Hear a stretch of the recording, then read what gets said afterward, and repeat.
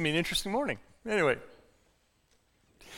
In the spring, at the time when kings go off to war, David sent Joab out with the king's men and the whole Israelite army.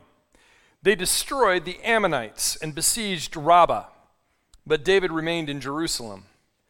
One evening, David got up from his bed and walked around on the roof of the palace. From the roof, he saw a woman bathing. The woman was very beautiful, and David sent someone to find out about her. The man said, "She is Bathsheba, the daughter of Eliam, and the wife of Uriah the Hittite." Then David sent messengers to get her. She came to him, and he slept with her. Now she was purifying herself from her monthly uncleanness. Then she went back home. The woman conceived and sent word to David, saying, "I am pregnant." Reads like a soap opera, doesn't it? In fact, I have this image in my mind of the camera. Whenever you see a soap opera, before it breaks to the commercial, there's this really long, uncomfortable pause where it's just on the one character and they're just supposed to stand there frozen. I'm pregnant. I don't know what goes through your head, but that's what goes through mine when I read that. Good to see all of you this morning. I'm so glad that you are here. And before we leave our summer series, I wanted to make sure that we dealt with this particular story, the story of David and Bathsheba. And I want to do it for a couple of reasons.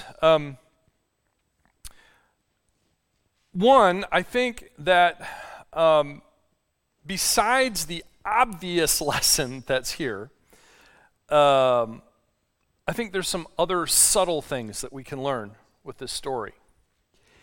And also, I want to point out that within the narrative itself, there's a shift that occurs with this particular story. So you remember last summer, we talked about young David when he was a shepherd, and then he was anointed as king, and then he's been on the run for a long period of time. We dealt with that issue. This summer, we've talked about David as king. Saul dies, and so he becomes king, and there's a whole series of events that occur. So there's like two sections of these stories that are going on, but here in this narrative, there is a shift that has occurred again. So this third one is, instead of the politics of the day, the military exploits of the day, now with this particular story, if you read going forward, now there's a distinct shift that the author or the narrator of the story is changing to David's family in what happens internally. So it's not outward focused, it's inward focused. So I want to suggest to you that the storyteller is trying to tell us a story, hence the name, storyteller, right? And here we go. There's been another shift, and this particular little scene is the beginning of that shift. And I think that's really interesting. We move from this military political to the royal family and all of the craziness that occurs inside. And even though David is described as a man after God's own heart, which again is just an idiom that means that he's loyal to God, okay? Just because he's a man after God's own heart, you need to understand that he was an absolutely horrendous husband and father. I mean, really bad. There's some things in here that you just kind of scratch your head and go, oh my gosh.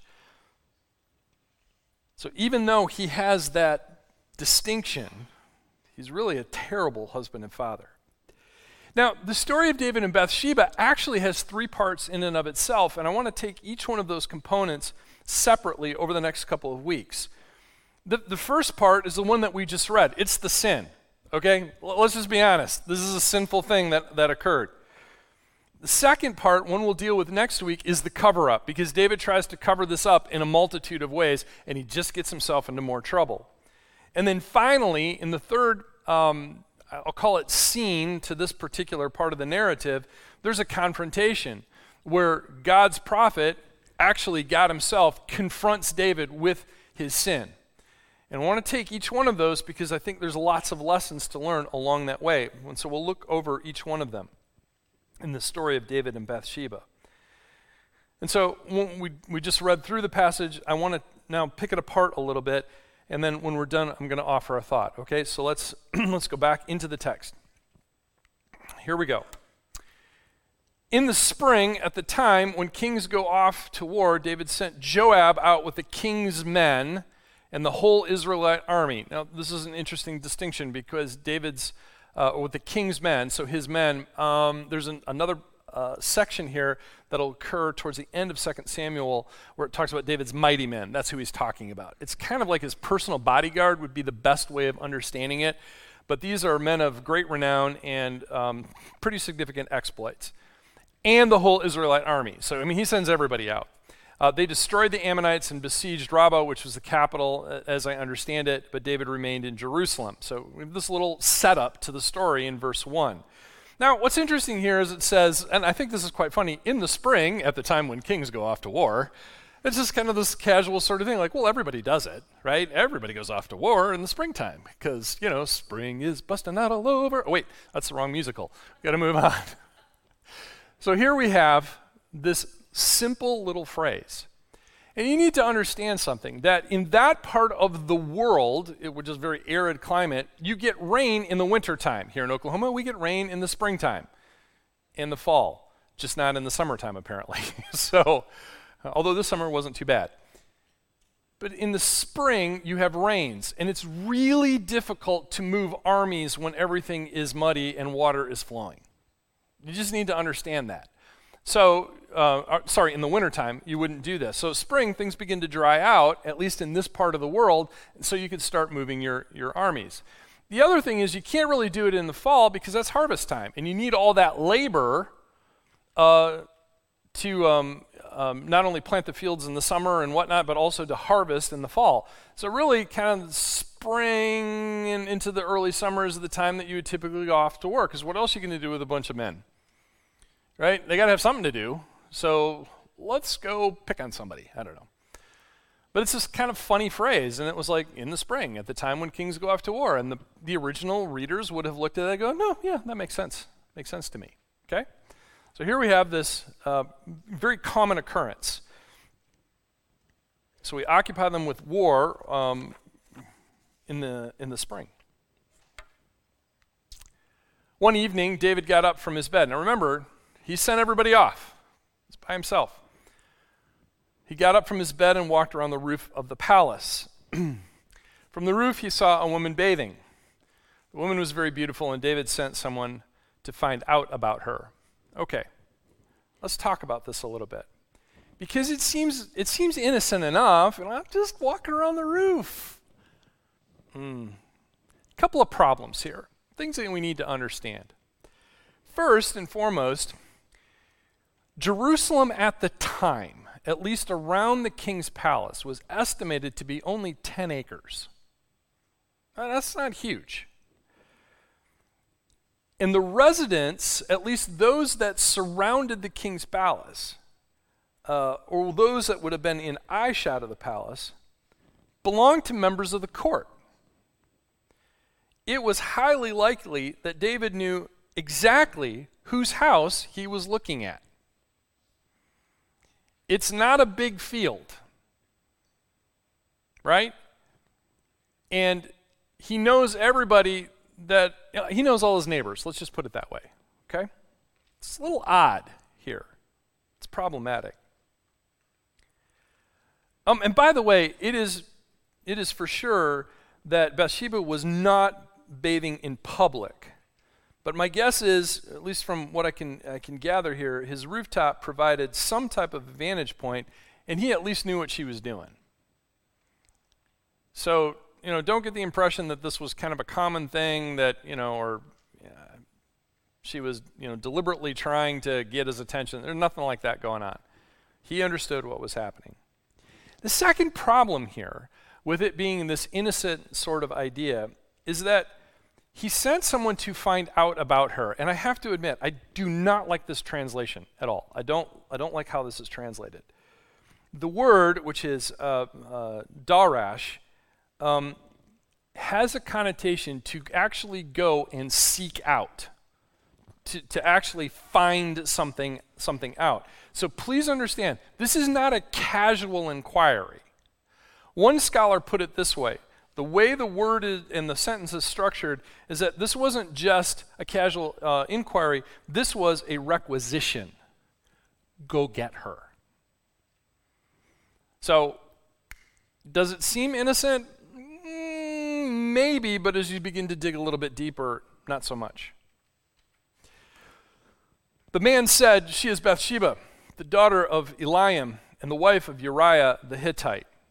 Now, in other parts of the story, we learn that Eliam is actually the son of one of David's mighty men. So Bathsheba's grandfather is one of David's closest associates. And so is Uriah the Hittite. He's mentioned elsewhere.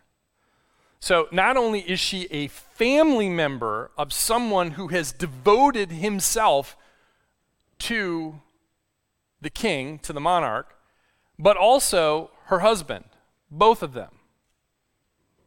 That adds a little wrinkle to this, doesn't it? It's not just Uriah, some guy, Uriah the Hittite, who is numbered among David's mighty men, and the granddaughter of another one of David's mighty men. Fascinating. This is just all kinds of problems. So the fighters that he relied on the most, legendary exploits, commanders in his army, that's who these individuals are. And what happens next is betrayal of the absolute highest sort, at least it is in my mind. Then David sent messengers to get her, see, it follows. She came to him and he slept with her. Now she was purifying herself from her monthly uncleanness. Then she went back home. There's just so much in this verse, just so much. The detail about her monthly cycle is to make sure that the reader understands there is no doubt about who the parent of this child is, that we're going to read about here shortly. And I have to admit this. The text is absolutely silent on Bathsheba's willingness in this whole thing. And I got to tell you, that bothers me a lot.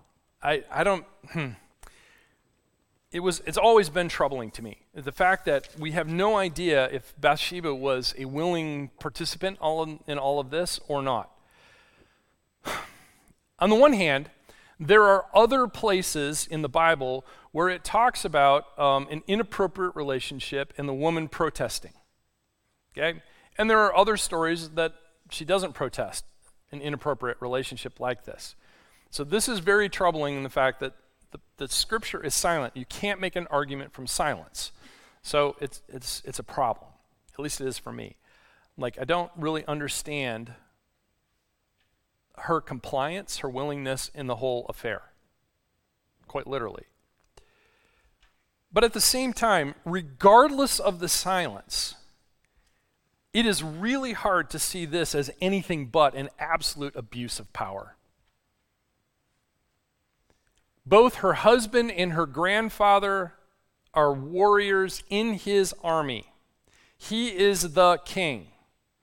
Regardless if she is willing or not, the very fact that he proposes this is an abuse of power.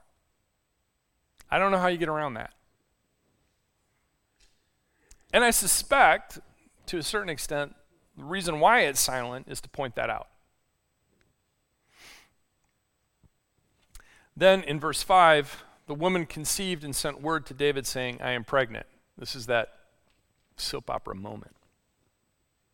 It's very matter of fact, isn't it? I mean, there's not a whole lot of emotion here. At least not in the storytelling part. I'm guessing they had plenty of emotions. But it's very matter of fact. And by the way, the thing to remember is that the fact that she's pregnant, it doesn't necessarily complicate questions of succession per se. Now, very often when we read in sort of, I would call it more modern monarchs, what we would understand in, like, say, European monarchies, there's always the notion of a child conceived out of wedlock or out of an affair as somehow complicating the succession of the next king. Does this make sense? Because they typically flow through bloodlines. But here's the problem. David had multiple wives and multiple concubines, multiples. So marriages for political reasons, best way to describe it. And so the king could name whomever he wished to be his successor, and he does, actually. He does not choose his eldest son, which also gets him into some trouble. So later on down the road, we may read about that, but it's not the eldest. The other thing is you have to remember that most Hebrews practiced monogamy, and it appears to be the case in Bathsheba's family that they did. And so the king then is the exception to the typical practice of giving the eldest son kind of the preference for things. So oftentimes you'll read in the Old Testament, you'll read about how the eldest son receives a double portion of the inheritance. And the whole purpose behind that is, as the eldest son, he becomes the patriarch of the family, and so he has to take care of everybody else, so he deserves a double portion. But when you're the monarch and you have all these, political marriages and you have multiple kids from those political marriages, it's a little bit different, and so you're kind of the exception to the rule. Does this make sense? So there's some cultural things that are going on here that we have to understand. Because a lot of people will read this and they'll say, oh my gosh, now we've got another potential heir to the throne that's going to come. Nope, doesn't do any of that. This is strictly a moral problem. The king did something he wasn't supposed to. And now we have a consequence. So we need to frame it that way in order to understand this, I think properly. So obviously, David was looking where he shouldn't have been. Okay, let's just state that out loud. He was looking at some things that he wasn't, or he watched maybe a little too long.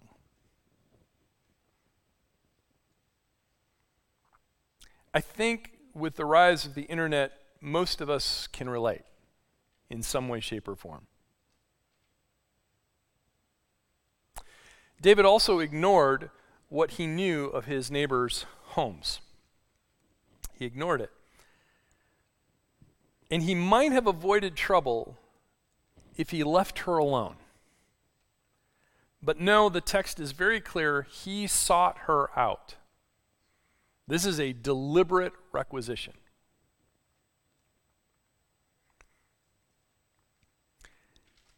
It seems like the best way to describe this is that David made a series of very foolish decisions, one right after another.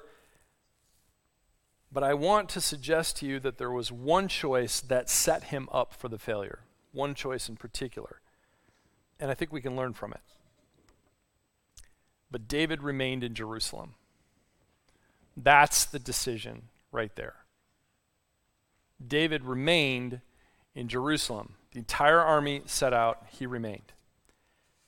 The warrior king who lived encamped in an oasis as he was running from Saul in hidden caves, the man of the sheep and the battlefield, stayed home.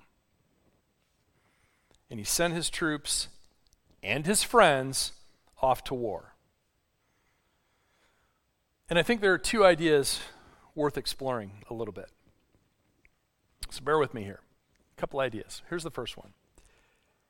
He was cut off from his support.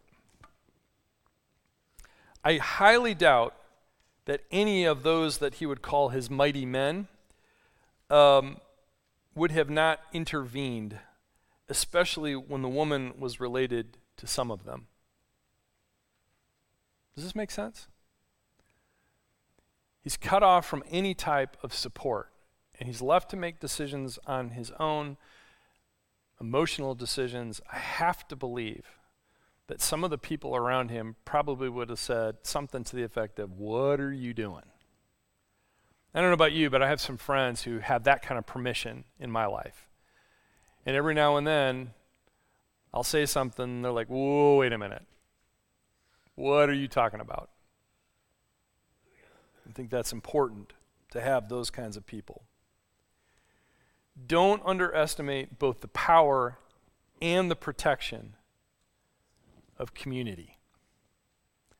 Having some people around you is a really good idea. Now look, here's the thing, and I should point this out. Not everybody has the same permission in your life. okay? Depending on the relationship that you have with them. Not everybody has the same amount of permission. So I've said this before, I have two people in my life that have absolute carte blanche permission in my life. One is my wife, period. She can say to me whatever she wants without any type of repercussions or any of it. I listen to her because I stood before God, her parents and my parents and a whole bunch of friends, and I said, I do. And so that automatically gives her permission, right? The other one is I have a best friend. I talk about him from time to time. His name is Byron. He has carte blanche permission to speak to me about anything because I got a lot of time and I have a lot of commitment in with that particular individual. There is nobody else on the face of the planet that has that level of permission in my life. Nobody. My board of directors have a certain amount of permission in my life, especially as it relates to Thrive Church, right? I have friends with different levels of permission that they're able to speak into those things. That's called permission. But the point is that even when you know somebody casually, and they're an outsider looking in, and they're not necessarily trapped in the same type of environment that you are, they can offer you a perspective, and sometimes that's just enough to keep you out of trouble, okay? Let's just say that. So even though they don't have the permission, there's still sometimes, it's beneficial when somebody kind of looks at you with that funny, my grandma would have called it cockeyed. What are you talking about? And it kind of breaks that moment where you realize, oh, maybe this isn't a good idea, okay? Community is a big deal. There's a reason why God didn't give one person all of the gifts, because we can't do this life on our own. No, we're not meant to. We're supposed to do this whole thing together. So there's a certain amount of power in community, but there's also some protection. And that's why, at Thrive Church, we talk about this quite a bit, is that we want you to be intentional. We want you to be serious about connecting with other people. Yes, you want to connect with God. Absolutely. I want you to have that daily encounter, but you are not meant to do this life alone. That is part of the American story, pull yourself up by your bootstraps. That's not necessarily biblical. Now, I'm a big fan of you taking responsibility for your life and pulling yourself up by your bootstraps, but please do understand that the biblical idea is that we're in this together, and we need to lean into that. Does that make sense? Nod your head so I know you're paying attention. Okay, good, thanks. That's awesome. Here's the second thing, and this is the one I think really makes a big difference. He broke the routine. David broke the routine because kings go off to war. Not armies, kings. Kings go off to war in the spring. That's what they do. But David decided to stay put. Now, psychology will often talk about the benefit or the importance of having a routine, especially for the morning and the evening, because it affects productivity. And there's tons of research on this, lots of literature. I talk about having some type of morning routine, some type of bedtime routine that actually tells your body it's time to get up and get moving, and it's time to go to bed and go to sleep. It's a healthy thing to have certain routines. I mean, even on a daily, weekly, monthly, yearly kind of basis. And your brain actually looks for routines. There's a part of your brain that likes to not think about things for very long and wants to make it into some type of a routine. And I can prove this. How many of you have gotten into your car at work, pulled into your driveway, and have no idea how you got there? That's a routine. Your brain just goes on autopilot. It happens. We all do this. Whether it's a store you go to a lot, typically it's work, but you're going back and forth. The next thing you know, you're in the driveway and you're like, whoa. Did I even stop at a stoplight? Hopefully you did. Furthermore, when you break the routine, you become vulnerable. Vulnerability happens during transition. Remember back in 2 Samuel chapter, I think it was chapter 5, when the Philistines came to look for David, it was during the transition. Transitions make us vulnerable, almost always. And a little more close to home, Among missionaries, it is well known that between 18 and 30 months, there is this moment where missionaries quite literally look at each other, look at husband and wife typically, and go, "What are we doing?" It's called culture shock. Now, we think culture shock is when you first move somewhere. Culture shock is what always happens later on after you've gotten the lay of the land. There is this moment or series of moments where you go, "Oh my goodness, what have we done here?" And you feel like it's spiritual crisis. It's not. You're just in transition. The same thing happens when you start a new job. Typically within about 18 to 30 months, so about 2 years, there is this time where you're like, "Why did I even decide to do this?" I remember when Lisa and I moved here now, 10 years ago, about the 2-year mark, there was a moment where like, what did we do moving to Oklahoma? I mean, it was, and I remember Lisa saying, "Hey, just remember we're in transition here." Oh yeah, that's right. This is a common phenomenon, something that's well documented. You've already developed the new routines that you have, but then you begin to realize the environment that you're actually in. The other way to describe this idea of vulnerability is, let's say you start like a new exercise program, right? And you're exercising, let's say you do it every day, because it's easier to actually develop a routine when you're doing it every single day. But you're going through this, and then you might have some kind of an injury. It might be a small injury, but it's enough to kind of disrupt your workout.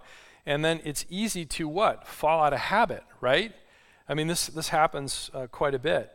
Or maybe you just started a new diet where you're just kind of watching your carbs, or you're doing keto, or whatever it happens to be, and then you go on vacation.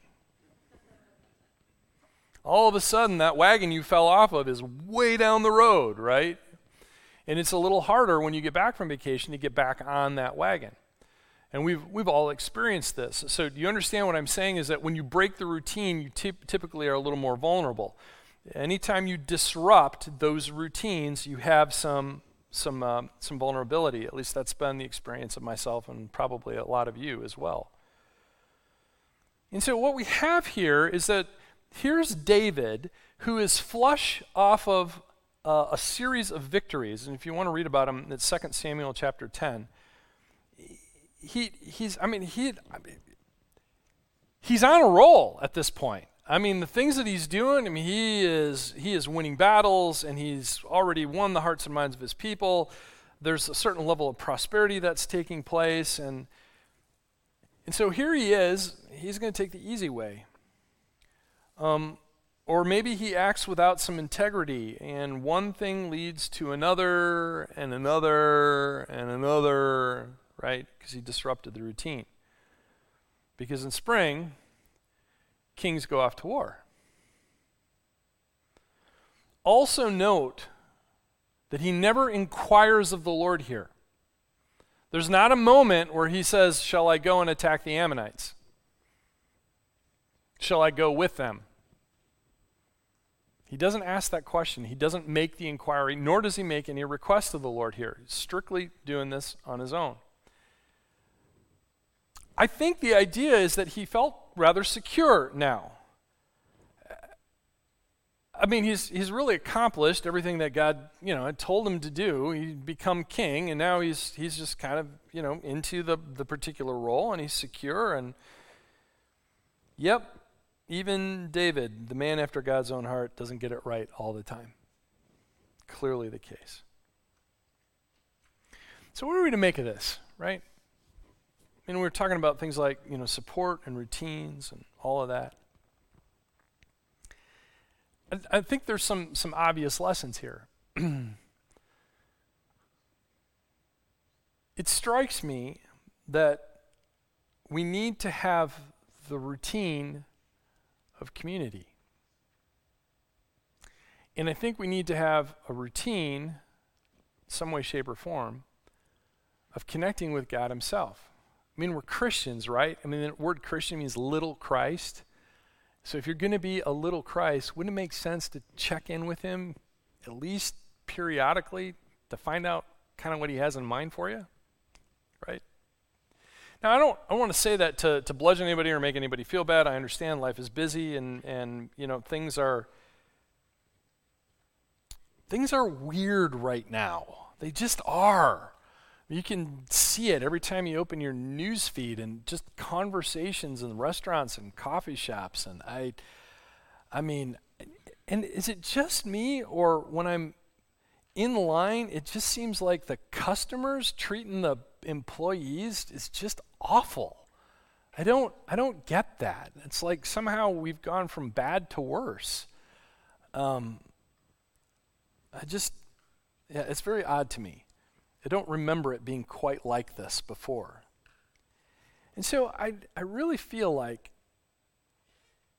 with the way the environment is today and just kind of what we're facing as a people, that we need to put some things into place just to be healthy. And obviously, having the routine of checking in with God daily is probably a good way to start. But also is to have the routine of some type of community in your life where it's not just you trying to do it by yourself. That you're actually connected to other people who are trying to chase after God the same way you're trying to chase after God. That's one of the reasons why we talk about things like small groups around here. Now, I understand the life and schedules and whatnot sometimes prevent all of that, but the real issue is here, if you're not going to do it through a small group, how are you going to do it? Does this make sense? The point is not that you do it our way, but that you just do it, that you're somehow engaged in some type of a community where you're not trying to do this thing on your own. I think that's a really important thing to remember. And so my challenge for you today is to be serious about it and just check in with God and say, hey, God, what do you want to do here? Where am I vulnerable? I don't want to be vulnerable. I don't want to make that mistake. I don't want the soap opera moment, right? Where the camera is on me for an uncomfortable period of time. But rather, I want to live victorious, and I want to live in a way where we're overcoming the obstacles because you're involved. And Lord, who do I need around me? And who do I need to be there for? Because it really goes both ways. It's not just that my wife has permission, but my wife has given me permission. And so we share that responsibility for each other. And so when you're in a community of people, you are responsible for one another. And I think that's the way God intended it. Sometimes you have to give. Sometimes you have to take. But there's an ebb and flow to all of it that is truly holy. So I don't know where you are with those things. I don't know how those ideas will impact you. But I just want you to take a moment and check in with God and just say, Lord, what do you have in mind here? What's going to be healthy for me so that I don't end up with a soap opera moment? Let's pray. Hey, God, thank you for these stories about people who are not so different from us. And yeah, they lived a long time ago. And their circumstances and their culture are very different from ours. And yet, they still have a very human condition, just like us. And Lord, I pray that we would be able to learn from them. Lord, I pray that every person seated here or those who are watching online would feel your Spirit stirring them in some way. Maybe there's an issue. Maybe there is something, a hurt, a habit they need to break, or some kind of hang-up that they have that you're kind of poking and prodding them about. God, for that person, I pray that your Holy Spirit would speak to them in the way that they need, not under condemnation, because there is no condemnation in Christ, but Lord, under conviction that there is a better way for them to live. Shame, you have no business here. Be quiet. Be silent. In the name of Jesus. Holy Spirit, speak to that individual who may have that vulnerability that they don't know. And God, I also pray that you would turn our hearts towards each other. that we would truly begin to understand community, and not just the power of it, but the protection of it. Because we need each other. We need each other to be in community with one another. Help keep us out of trouble, to be cared for, and to be encouraged. And I pray, Lord, that we would take that responsibility for care and encouragement very seriously about other people. As we see them, we see that they might need some care or they might need some encouragement, because everybody we meet is fighting a battle of some type. Help us to see things in that light. Help us to see each other the way you see us. And God, protect us from ourselves and our foolish decisions, so that we can live in a victorious way. In Jesus' name.